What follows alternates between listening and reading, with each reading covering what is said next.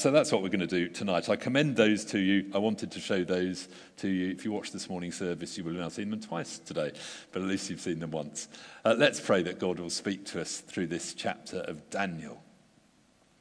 How we praise you, Lord God our Father, for the treasure we hold in our hands that is the Bible, in our own language. Thank you for people who gave their lives translating it for us. Thank you for those who still give their lives translating it for others. And we pray now that you would send your Spirit on us this evening, on me as I speak, on us as we listen here in the building and in different homes around the place. Will you speak to us and give us grace? Show us the next step for us to take in our relationship with you. And we ask it in Jesus' name. Amen. If you've been travelling with us a few weeks, you'll know we're going through Philippians, and you might be wondering, why aren't we in Philippians? Well, it's just Bible Sunday, and I thought we'd just have a breather from Philippians. We'll be back there next week. The other reason is that I love to introduce Daniel 1 to students near the start of their university career. So you students, if you're freshers here, this is particularly why I've chosen, but it's relevant not just to students, but to everybody, and you'll see why. The reason I like to do Daniel chapter 1 with students is there in verse 5 of chapter 1. Daniel and his friends, we'll get the verse up, there it is. The king assigned them a daily amount of food and wine from the king's table. Sadly, you don't get assigned that. Those of us who are old, we used to get grants from the government, which was a bit like that. Now, of course, it's just loans, so that's bad luck. But the thing that is the same is they were trained for 3 years, and then they were going to be tested, and so on. You get trained, and you get tested, and then who knows what comes next. But it's Daniel and his friends entering a pagan university with all sorts of pressures around them. And there's a key thing for us to learn tonight about this. Excuse me. I preached on it in the morning, what seems like about 5 years ago, but was actually February. But it's just as relevant now as it was then. So here we are with Daniel and his friends. And the key thought here is that Daniel honors God even when it's really inconvenient to him and at some cost, and God honors him. And it reminds me of a film I watched when I was a new student, which is now a very long time ago, the film Chariots of Fire, that tells the story of Eric Liddell, the famous sportsman, a Christian who became a missionary to China, who wouldn't run on a Sunday. For him, the line was drawn about not playing sport on the Sunday. For Daniel, we'll see it's about what he eats, but there's a line for all of us somewhere.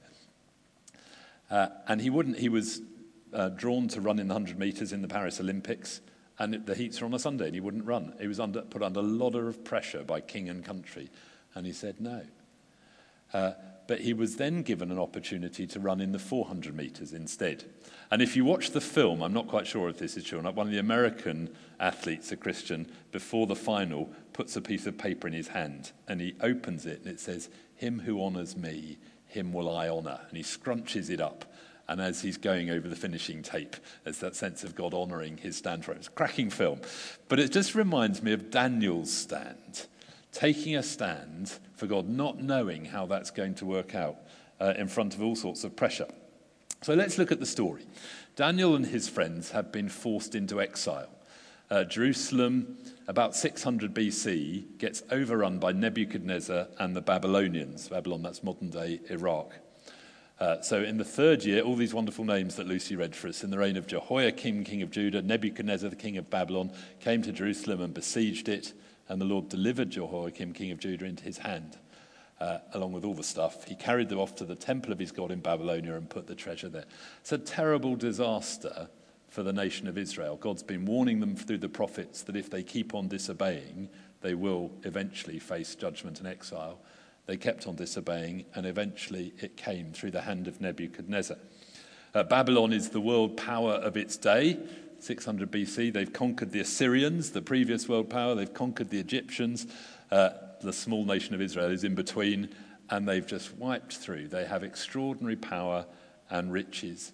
And Daniel and these young men, together with the leaders, are carted off to Babylon. And they're the cream of the crop. They're put in Babylon University. The king feeds them, and they are to learn everything. And it must have been the most extraordinary time. prosperity beyond anything they could have imagined. They come out of a long siege in Jerusalem, and now there's all these opportunities. But a land riddled with paganism, these pagan gods. Is their God, Yahweh, defeated? And just all the possibilities of the education and what they could do. And in many ways, I often say to students, as you go up to university, life opens up. Those of you who've come from Christian homes, you're surrounded by people who no longer necessarily believe what you've been brought up to believe. And you have to work out what you believe. Is it true what we believe about Jesus? Am I going to serve him? Suddenly you get presented with, I was about to say grant checks, but loan amounts of money, but quite a large amount of money for you to work out what to do. It doesn't go very far, but you've got to work out how to handle it. And there's all the pressures on you. Now, that is true of all of us. We live in a society that by and large has turned its back on God. And for Christians today, it can sometimes feel in certain places like they are in exile, living the values of Jesus as Lord in a world that doesn't, like fish trying to swim upstream against the current. And that was where Daniel found himself. Indeed, the Bible tells us that we are citizens of heaven. Heaven is our home and will be for all eternity. But we're passing through this world. Heaven is kind of code for the new heaven and new earth that will be made when Jesus returns. But we're citizens of heaven. This world with the values of this world is not our home. We belong to Jesus. And so there's a lot to learn from people like Daniel. Daniel wasn't a clergy person. He wasn't a priest. He was an ordinary lay guy, fairly gifted, in Babylon University, who enters the civil service and the king's service. So he's in the world of work, surrounded by people who didn't believe what he believed. Daniel then becomes the first to draw a line somewhere. So let's just read from verses 3 to 8 again. Let's pick up on the story. Where we go. Is that verse 3? Yes, there we are. The king ordered Ashpenaz, chief of his court officials, to bring into the king's service some of the Israelites from the royal family and the nobility, young men without any physical defect, handsome, showing aptitude for every kind of learning, well-informed, quick to understand, qualified to serve in the king's palace. He was to teach them the language and literature of the Babylonians. The king assigned them a daily amount of food and wine from his table, and they were to be trained for 3 years, and after that enter the king's service. Among those chosen were some from Judah, Daniel, Hananiah, Mishael, and Azariah. The chief official gave them new names. To Daniel, the name Belteshazzar. Bel was one of the Babylonian gods, so he's named after a foreign god. To Hananiah, Shadrach. To Mishael, Meshach. To Azariah, Abednego. Now, I grew up knowing about Daniel, his Jewish name, but then Shadrach, Meshach, and Abednego, the Babylonian names. Fun, isn't it, how we know those? But Daniel, here's the verse we're heading for, resolved not to defile himself with the royal food and wine, and he asked the chief official for permission not to defile himself in this way. Now, we're not told why he drew a line here. I'm amazed at the things he didn't draw a line at. He says yes to this pagan education. The literature of the Babylonians included all sorts of occult literature as well. We'd run a mile at that. But Daniel allows himself to be taught that stuff. He says yes to a career in politics in a foreign country that's overrun his. He says yes to a change of name, even with a foreign god's name. He may not have been delighted about it, but he goes along with it. But he says no to the king's food and wine. We don't know what the reason is. I'm quite glad we don't know. Because for all of us, there is usually a line of compromise over which we mustn't go. And it's often different for different people in different workplaces, different settings, as to where that line is. I don't think this is primarily about vegetables and wine. It's possible that they'd been offered to idols and he felt that eating it or drinking it was idolatry. It's possible that it implied too much loyalty to the king if he ate his food and drank his wine. But we just don't know. Whatever it was, there was a line to be drawn somewhere. Just like for Eric Liddell, it was about running on Sundays for him. For all of us, there will be things that we are asked to do that compromise our faith in Jesus. And I don't know where they will be for you. It may be some workplace things about time you're asked to work and not taking not giving time off for Sabbaths or whatever. It may be to do with the whole sexual morality of our day, where the church is out of step with the values of our society. Just a couple of weeks' time, a major bit of work is going to be published by the Church of England. I'm sure it will make a splash in the media, called Living in Love and Faith, which takes some of the issues about what it is to be male and female and sexual, some of the issues on transgender around trying to navigate a Christian way through these. But we're out of step with much of the values of the world around. And you may be pressured to compromise, and that may be where the line's drawn. It may be to do with money, it may be to do with promotion, it may be to do with telling the truth. I remember, I told this story back in February in the morning, when I was a curate in Chesterfield. I used to stand on the door a bit like I do now and say goodbye to people as they left. One lady who was the secretary in a company in town came out and with a big smile on her face told me she'd been sacked that week. And I said, I'm really sorry to hear that. I didn't laugh. I just said, I'm sorry. Why? What happened? And she said, I was a secretary and I was asked to type a letter that was blatantly a lie and I refused. And the boss said he didn't want anyone sitting in judgment over him. And I thought, well, one day there will be someone sitting in judgment over you, but I didn't say that. But she was sacked. I'll tell you the rest of the story later on, but for her that was a line. She wasn't going to compromise on her commitment to the truth. Now, whatever it was for Daniel, whatever the reason, he resolved. It's a very strong word. He had decided in his mind this was the line. So let's pick up the story, verses 9 to 14. God had caused the official to show favor and compassion to Daniel, but the official told Daniel, I'm afraid of my lord the king, who's assigned your food and drink. Why should he see you looking worse than the other young men your age? The king would have my head because of you. So Daniel said to the guard, whom the chief official had appointed over him and Hananiah, Mishael, and Azariah, please test your servants for 10 days. Give us nothing but vegetables to eat and water to drink. Then compare our appearance with that of the young men who eat the royal food and treat your servants in accordance with what you see. So he agreed to this and tested them for 10 days. So Daniel has resolved that here is a line that he doesn't want to cross. Whatever the reason is, there's some compromise here which he can't do. And he set an example to his friends, and they've got together and agreed this together. They are one of the great formations. We have prayer triplets of 3 or formations of 4. This is such a strength. If you're isolated as a Christian, it's easy to fall. We try and link people up in 3s or 4s to pray together, to support each other, to talk about what you're struggling with, to try and help each other stay true to Jesus, whatever the pressures are. And here is a great example of a formation. And now Daniel's not bolshy about it. He's very gracious. He's obviously cut out for the civil service, isn't he? And he does it very graciously. And he says, well, would you just test us for 10 days and see? And he's not good when the official first of all said, there's not a chance. I can't do that, or the king will have my head. He said, well, would you test us for 10 days and we'll see. So he's very clear in his own mind, but he's very gracious about how he goes about it. He's not bolshy. Sometimes I've been good at where the line is to be drawn, but then I've been rather bolshy about how I draw those lines, and that doesn't help the cause of Jesus. We're to be gracious. Other people are much more charming and gracious, but may not be so good at drawing the line. And somehow it's both of these. So at the end of 10 days, what did they find? Well, Daniel and his friends are found to be fantastic, the best. Let's read verses 15 and 16. At the end of the 10 days, they looked healthier and better nourished than any of the young men who ate the royal food.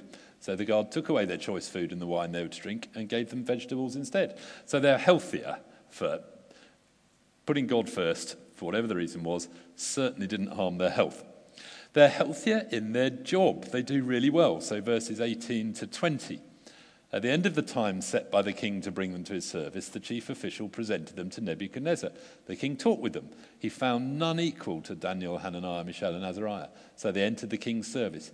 In every matter of wisdom and understanding about which the king questioned them, he found them 10 times better. Actually, literally, in the Hebrew, 10 hands better. So you could argue 5 people better, but a whole lot better than all the magicians and enchanters in his whole kingdom.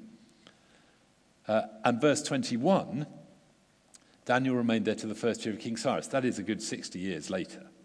So he's gone in as a teenager, and he stays in the corridors of power, as it were, And there are various bumpy bits along the road, most famously the situation with the Lion's Den, which came when he was my sort of age or older.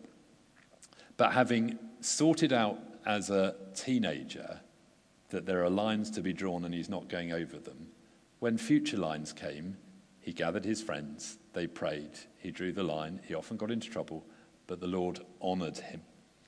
And then in his particular gifting and ministry, as well as just being a brilliant administrator in the civil service, verse 17, have we got verse 17 there? It's the bit where, there it is, thank you. To these 4 young men, God gave knowledge and understanding of all kinds of literature and learning. And Daniel could understand visions and dreams of all kinds. God gifted him.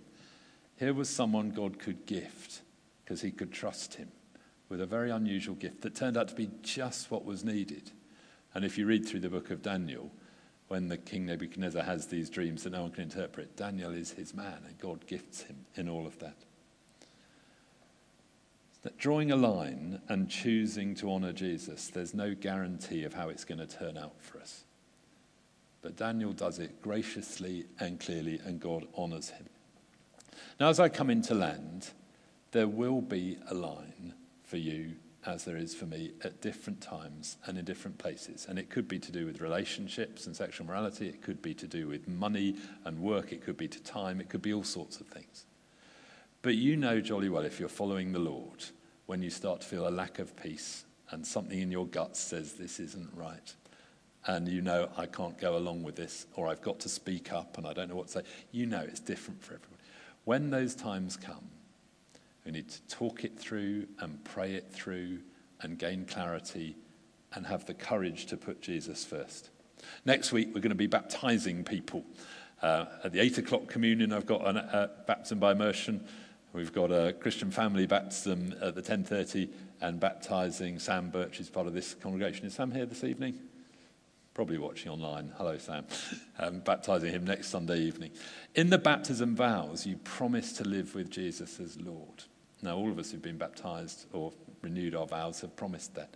There are times when that vow gets cashed in, as it were. Will we live with Jesus as Lord, or will we compromise? And Jesus tells us that we are to let our light shine. This is Matthew 5, verse 16. There we are. Let your light shine before others. They may see your good deeds and glorify your Father in heaven. That's what Daniel did.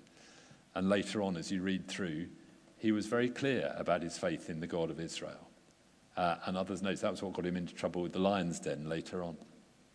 A verse I skipped over earlier. Apologies, Lucy, on the tech for that. But Colossians chapter 3, verses 23 and 24. Paul says, whatever you do, work at it with all your heart as working for the Lord, not for human masters, since you know you'll receive an inheritance from the Lord as a reward. It's the Lord Christ you're serving.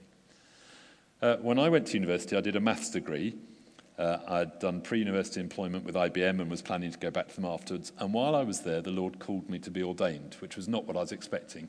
In fact, I'd said I'd do anything except that. And there was a long conversation that took most of my second year, but I finally gave in. And I'm delighted I did. It's been the right thing for me. But I lost interest in my maths degree. And had a chat with my dad about this, and he said, well, Jonathan, Jesus had to be a carpenter, and even though he knew he's the saviour of the world, and you're not that, sort of thing. But it was this sort of verse. Whatever you do, work at it with all your heart. And for my third year, I knuckled down and did it for the Lord. It wasn't the love of maths at that point. But whatever you do it for the Lord. Where you are, you may be working in a place which is not what you would have chosen. But do it for the Lord until he leads you somewhere else, as Daniel did in Babylon, in this pagan nation, in a demanding environment with people with different values around him. Just a couple of things as we come into land. Running through this Daniel chapter 1 is God behind the scenes. Verse 2 says this: the Lord delivered Jehoiakim.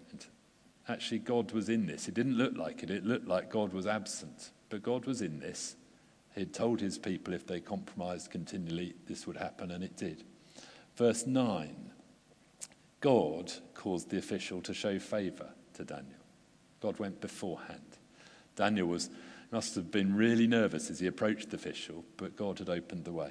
Verse 17, to these 4 young men, God gave knowledge and understanding. It all comes from God. Behind the scenes, whether you're aware of it or not, God is at work in you and through you and around you. And it's trying to encourage each other to look up and see where he is at work. And that's where these 3s and 4s and groups we need, smaller groups, bigger groups. In the rule of 6, it's mostly smaller groups at the moment. That's where we need each other. Let me just finish off the story of this wonderful lady from Chesterfield. She came back a few years later, bounced up to me and said, "I've got a new job." And I said, "What's that?" She said, "Well, it's back at the same company, but you remember my boss sacked me because I was a secretary and I wouldn't write what he said was what he wanted me to. Well, his PA left and he needed a PA and he phoned me up and said, 'I need someone I can trust. Would you come and be my PA?'" It was a wonderful, wonderful story. Now, there's no guarantee that there's that sort of happy ending for where you draw the line. But there is the guarantee that God has said, "Him who honours me, him will I honour." So I'll stop talking about Daniel. I wonder if you would stand and we'll just spend a couple of minutes in prayer. I'm going to lead in a prayer. Then we'll just be still for a moment and see what the Lord wants to whisper to us. Lord Jesus, we marvel at Daniel's example. Carted off thousands of miles from home to a foreign country with different values and different gods, and yet he stayed true to you. Give us grace, we pray, where you call us to keep living with Jesus as Lord, to put you first.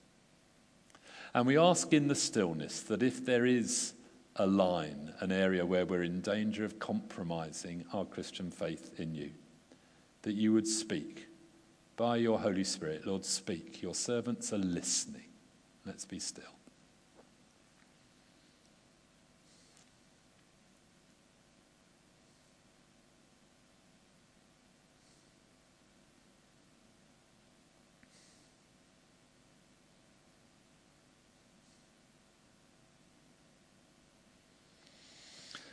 And we also ask, Lord God our Father, that at the same time as you perhaps point out an area we need to be careful to honour you in, that you would speak just as loudly, far more clearly about your fatherly love for us.